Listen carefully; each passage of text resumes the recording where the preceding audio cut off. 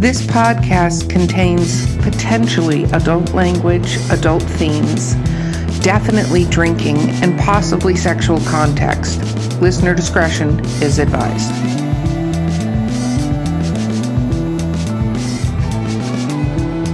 Okay, Drinking with Authors, the Literary Briefs edition. Rapid fire questions. Pew, pew, pew. I'm your, I don't know why I did that. Star Wars. I'm your host, Erica Lance. With me today is J.M. Paquette. And our illustrious guest is Emily Bunny. Got Whaler's Romance. Okay, let's talk about what we're drinking. So I'm trying to take it a little easy on this podcast because I did break my leg and I did have surgery and I have not been drinking for many, many weeks. So I'm drinking Kung Fu Girl Riesling from Washington State. There are so many things wrong with this label. I don't even want to describe it, but it's pretty good, actually, I have to say. Light and crisp.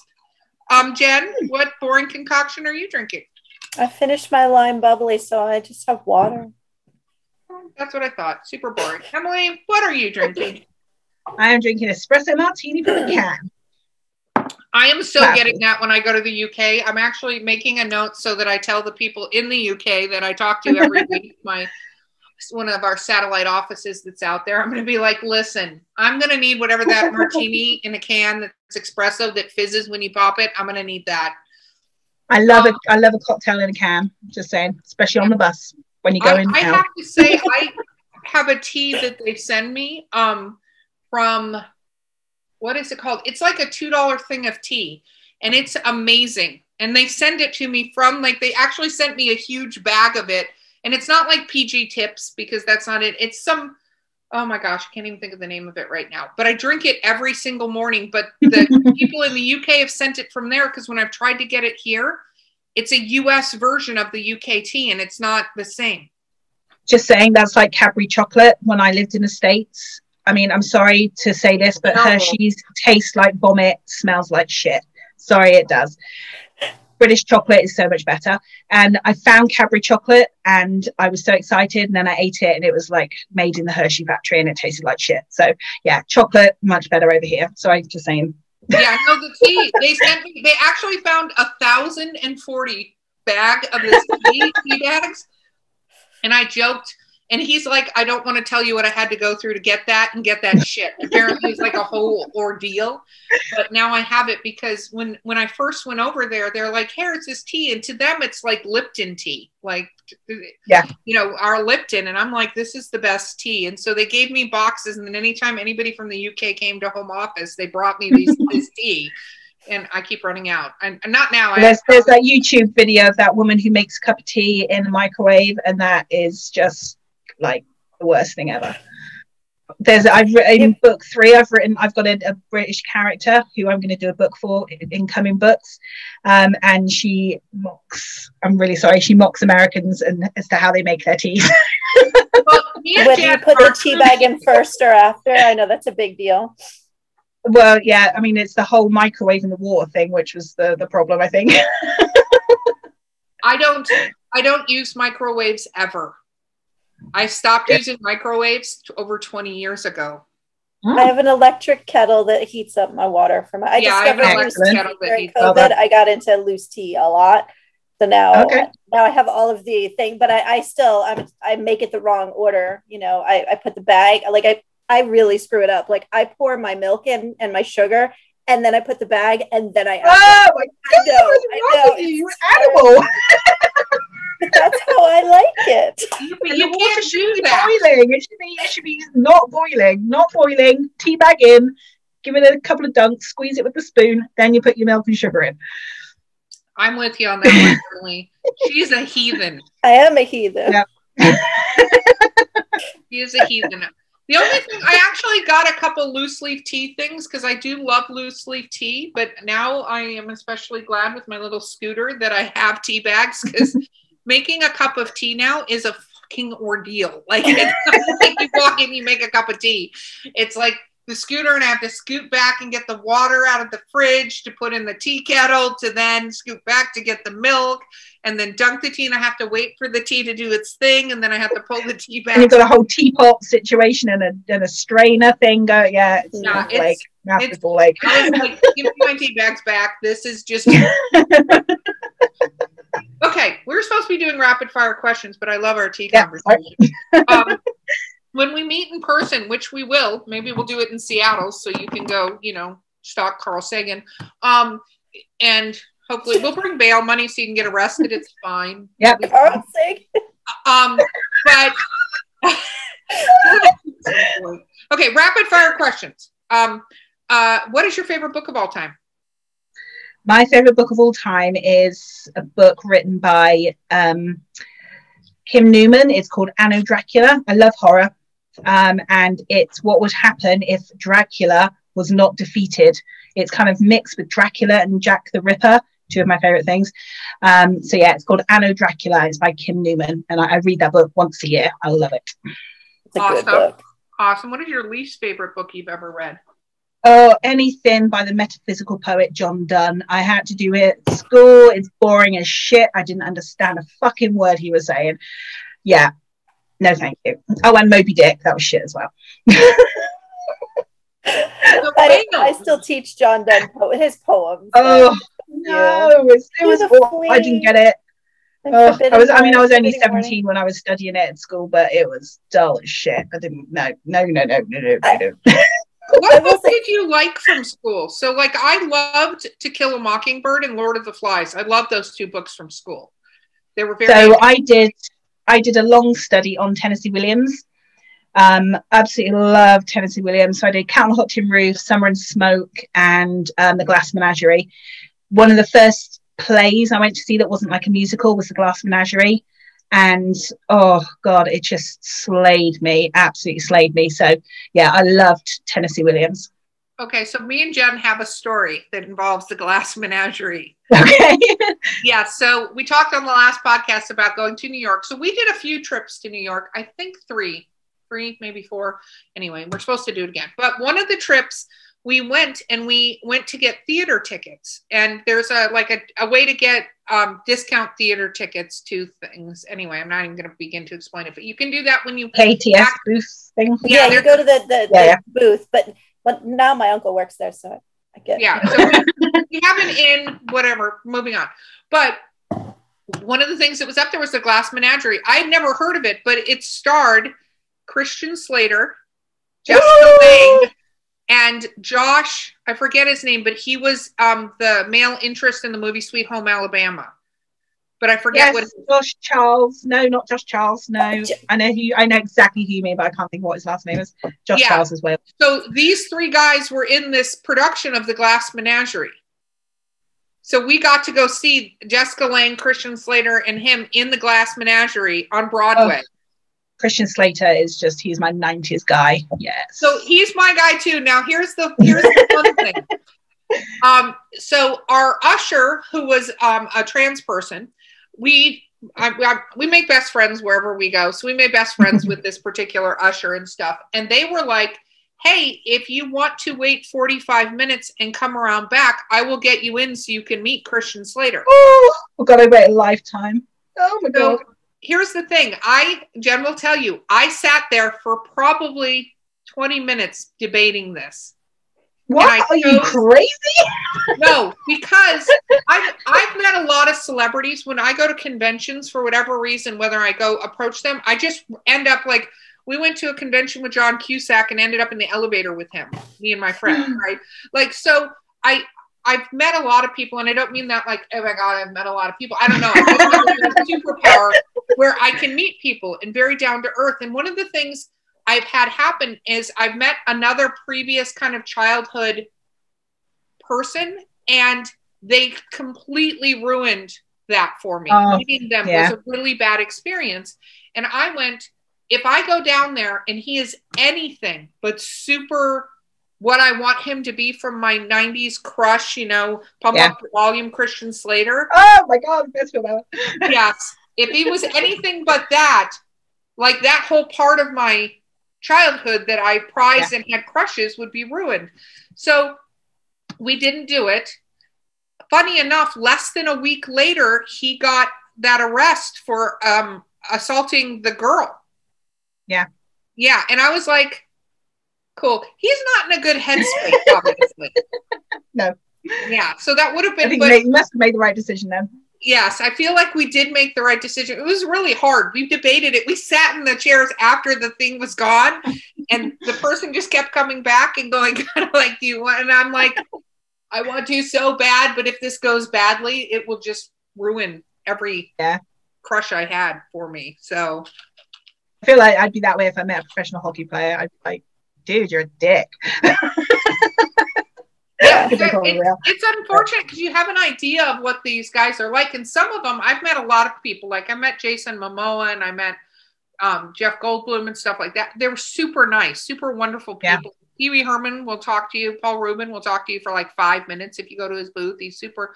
But I've also met some people who were dicks. Like I'll be honest, Corey Feldman, who was a huge part of my. He's a fucking asshole. Oh, the Lost Boys, though. Yeah, he was the most self-centered. I took a little picture for him to sign from Dream a Little Dream, and it was the worst experience I'd ever had with a celebrity. And I went, that sucks, because that's now my experience. Instead of having all this, like, Dream a Little Dream, Lost Boys, I could, go down all of the movies, License to Drive. I love all of them. And the Corey films. Yeah, anything with both the Coreys in, love it. Exactly. So it was interesting. Okay, back to you. So you already you're sort of a pantser with a little plotting, like a little dab of sugar topping of plotting. What is your biggest pet peeve as a reader?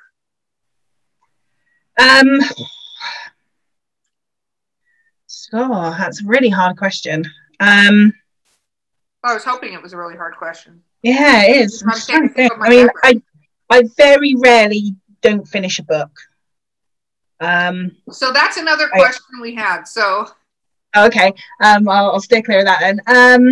I suppose I don't like when you have time jumps that aren't like explained, or it just feels disjointed. I don't like it when it gets a bit disjointed.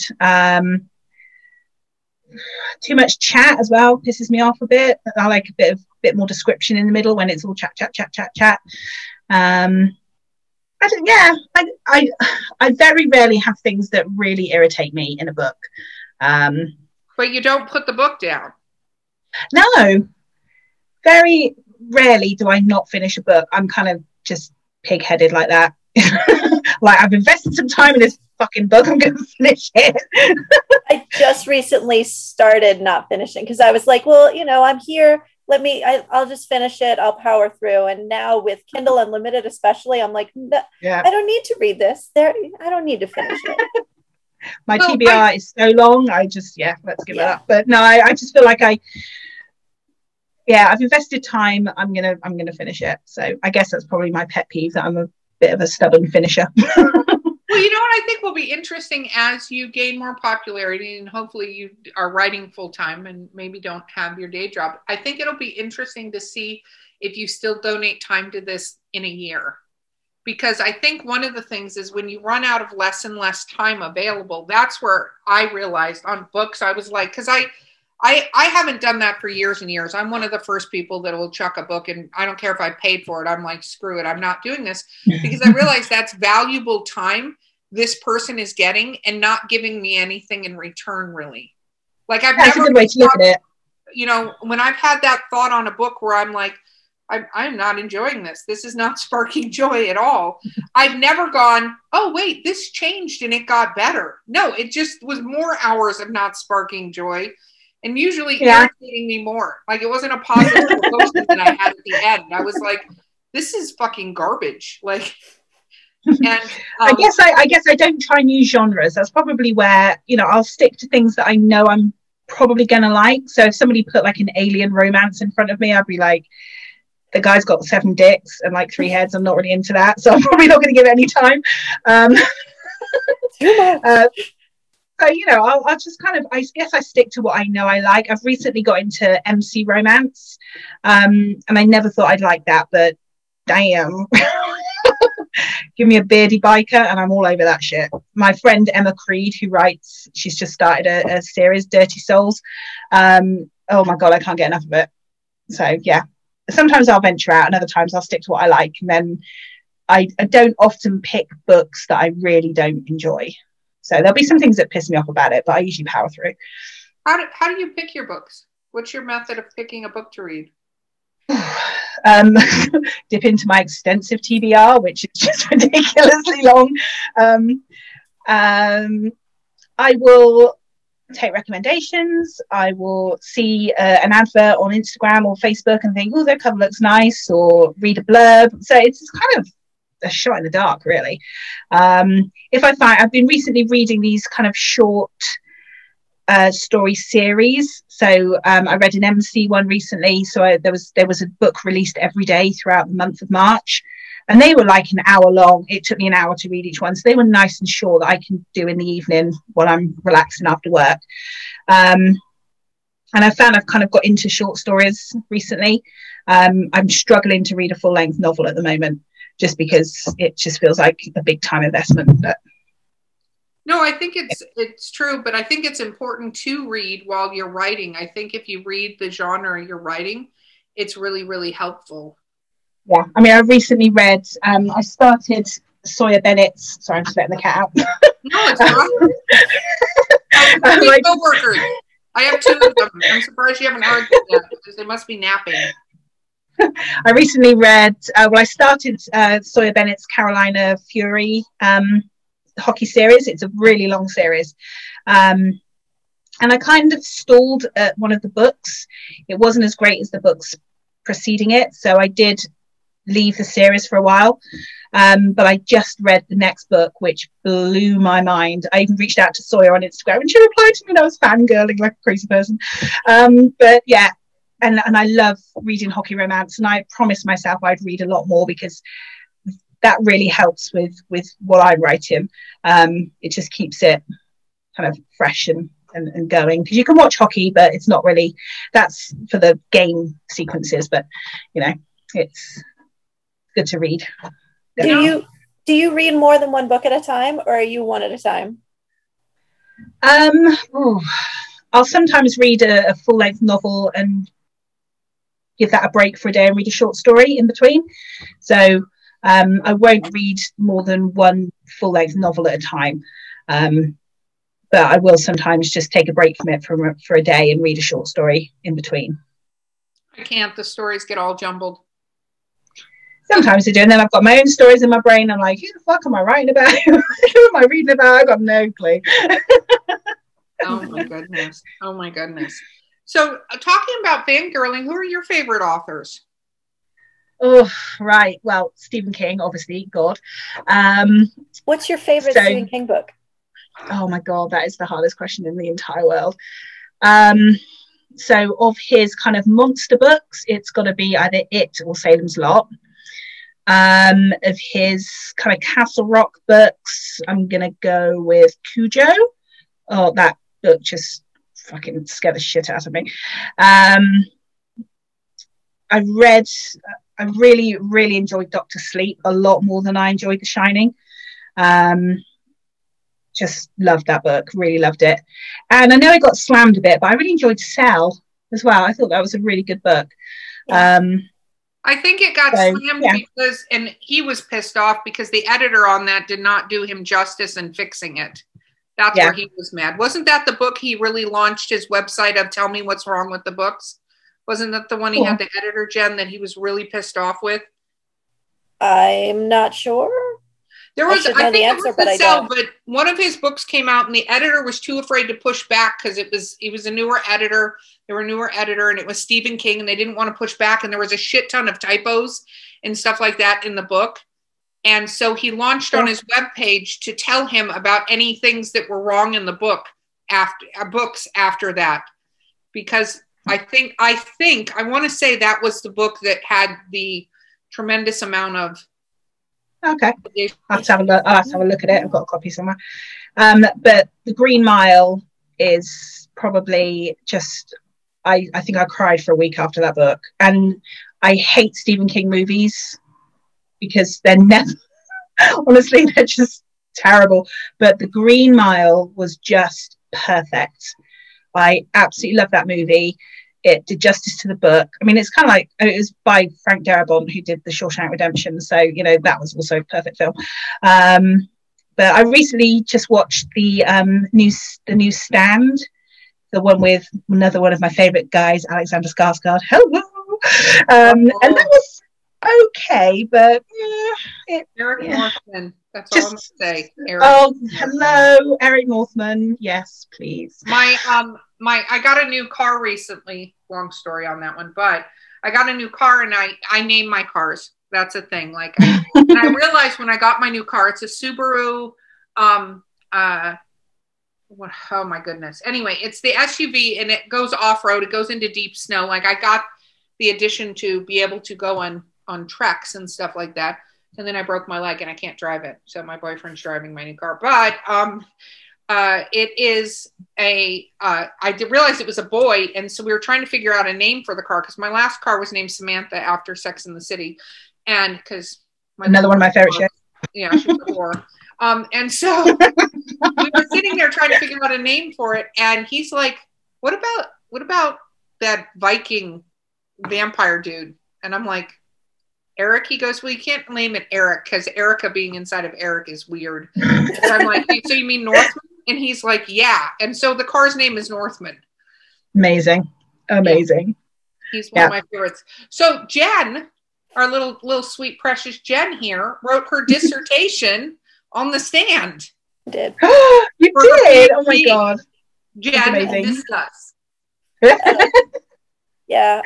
It just freaks me out thinking about how prophetic that book is kind of now, you know. Right. I can imagine with the 99, people would die immediately. Having seen how people react to a pandemic. But yeah, what was funny is, you know, I had to get a PhD, and in order to justify writing my dissertation about Stephen King, I had to do a whole thing about why Stephen King was worthy of study. Like, people just do not take him seriously. Now, of course, I'm older now, so that was, you know, 15 years ago I wrote that. And things have changed a little bit, but still, man, he had pop culture and literary criticism. Just no, they're like, oh, that's what common people like. We can't study that seriously. I'm like, come on. But anyway, yeah, I wrote all about The Stand and, you know, good and evil, and there's Tolkien and Dark Tower and all sorts of stuff in there. Yeah, and if you get that book, you can get it because it's an academic book, and it's $40 to buy it. It is. Damn. Because I have nothing to do with it. It's on, McFarland Press published it. So. Yeah. Well, it was funny because that was Erica, true support of a friend. She's like, my book is out. And I was like, your book is $40. Welcome to academia. Yeah. Yeah. Because they sell it to libraries. Like, that's who buys it. Yeah. Needless to say, I have a copy of Jen's dissertation on The Stand. Standing Up with the King. Yeah. No, it's very cool. Okay, so what is your favorite? You mentioned Shawshank Redemption, which I thought was one of the most brilliant movies, right? Yeah. But what is your favorite book to movie adaptation? Well, that and The Green Mile. I guess it could go both ways now. I mean, I loved True Blood. I started watching the series before I read the books. And obviously it's only the first kind of 2 or 3 books that follow the series, and then the books go off on a tangent and the series goes, but I really loved Charlene Harris's books. I thought they were much better than the show, you know. Obviously I like to watch the show to ogle over Eric Northman's butt kind of on display all the time. That was pretty much the reason I watched that show. But I did love those books. Let me think. Her new series is really good, The Gunny Rose. Okay. I just started reading them, and they're really good. I'm really enjoying it. I'll have to get into those. Oh God, let me think. I'm absolutely stumped. I'm really stumped. Did you ever see the Cujo movie? Yeah, with Dee Wallace and that little kid, and and they gave it a happy ending. They did, yeah. I mean, I'll tell you which Stephen King adaptation I did like because they didn't give it a happy ending. The Mist. That shit just made me go, what? I'm so glad they did that. That just came up. I was talking in my class the other day about, you know, like messed up endings or the timing, but The Mist, I mean, the story doesn't end like that. No, but I'm glad the movie was brave enough to not let them be saved. I'll tell you what I watched the other day, Brightburn, which, again, so glad that I'm not going to give it away because everyone's not watched it, but I'm so glad they didn't go all happy ending on that. You know, that was messed up. It really was. It's really hard. I'm often disappointed with movie adaptations, I've got to say. You're talking to the queen of disappointed with movie adaptations. I'm gonna tell you that. I go completely fucking crazy with movie adaptations of stuff because, like, Jurassic Park, for instance, they made it into a kids movie. They had a few, like 6 pages from the book, but it was not the point of the book, right? Yeah. And then they keep making them and making them and making them, and I'm like, oh god! Like, it's like Jaws. Peter Benchley's book is nothing like that movie. Nothing like that movie. You know, there's a shark in it. That's about it. So yeah, I'm often disappointed. If I see a movie after I've read the book, I'm usually more disappointed than if I do it the other way around. Because you've got your own images, you've got your own thoughts about how people look, and so I'm often more disappointed if I do it book than watch the movie than if I do it the other way around. No, I agree. I think that's a better way because at least then you can kind of expand the universe and, you know, do that. I think a lot of people don't realize how hard it is to take a book and make it into, because most movies are about 120 pages of script, right? It's a page a minute. So about 120 pages, and that's including all the scenery and stuff like that. And most novels, like Jen, your novel's what, 300 and something pages? Yeah, it's like 110, 120K. Yeah. So you're fun story because I've written screenplays.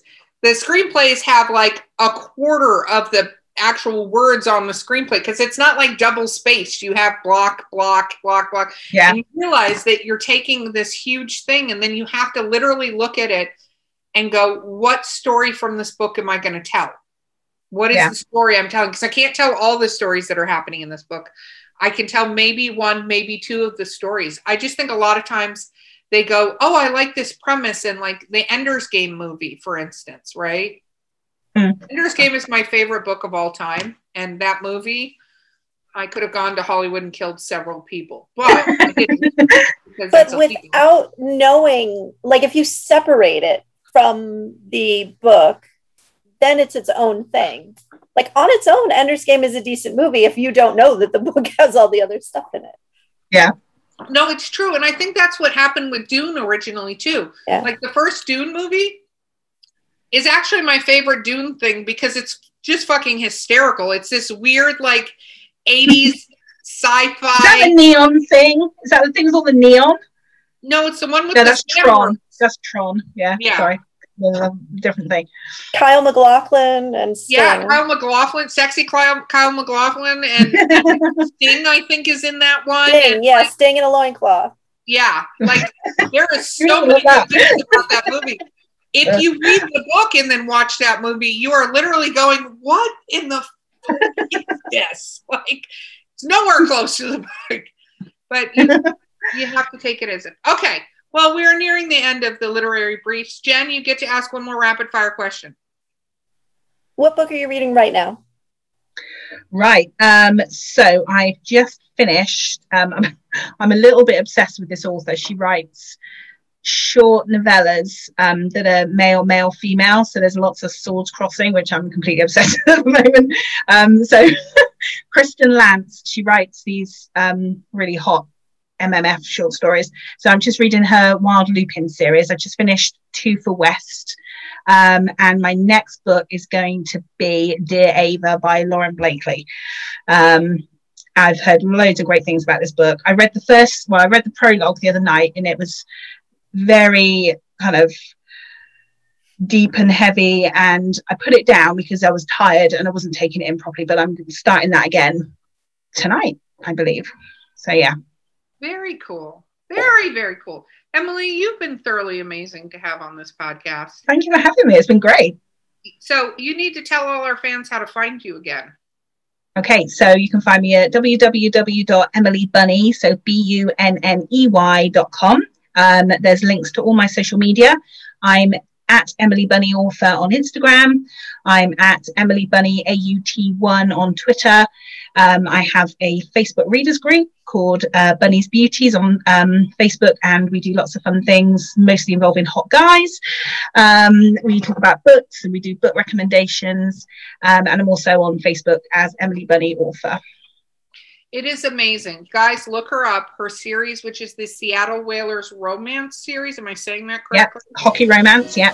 Seattle Whalers Hockey Romance.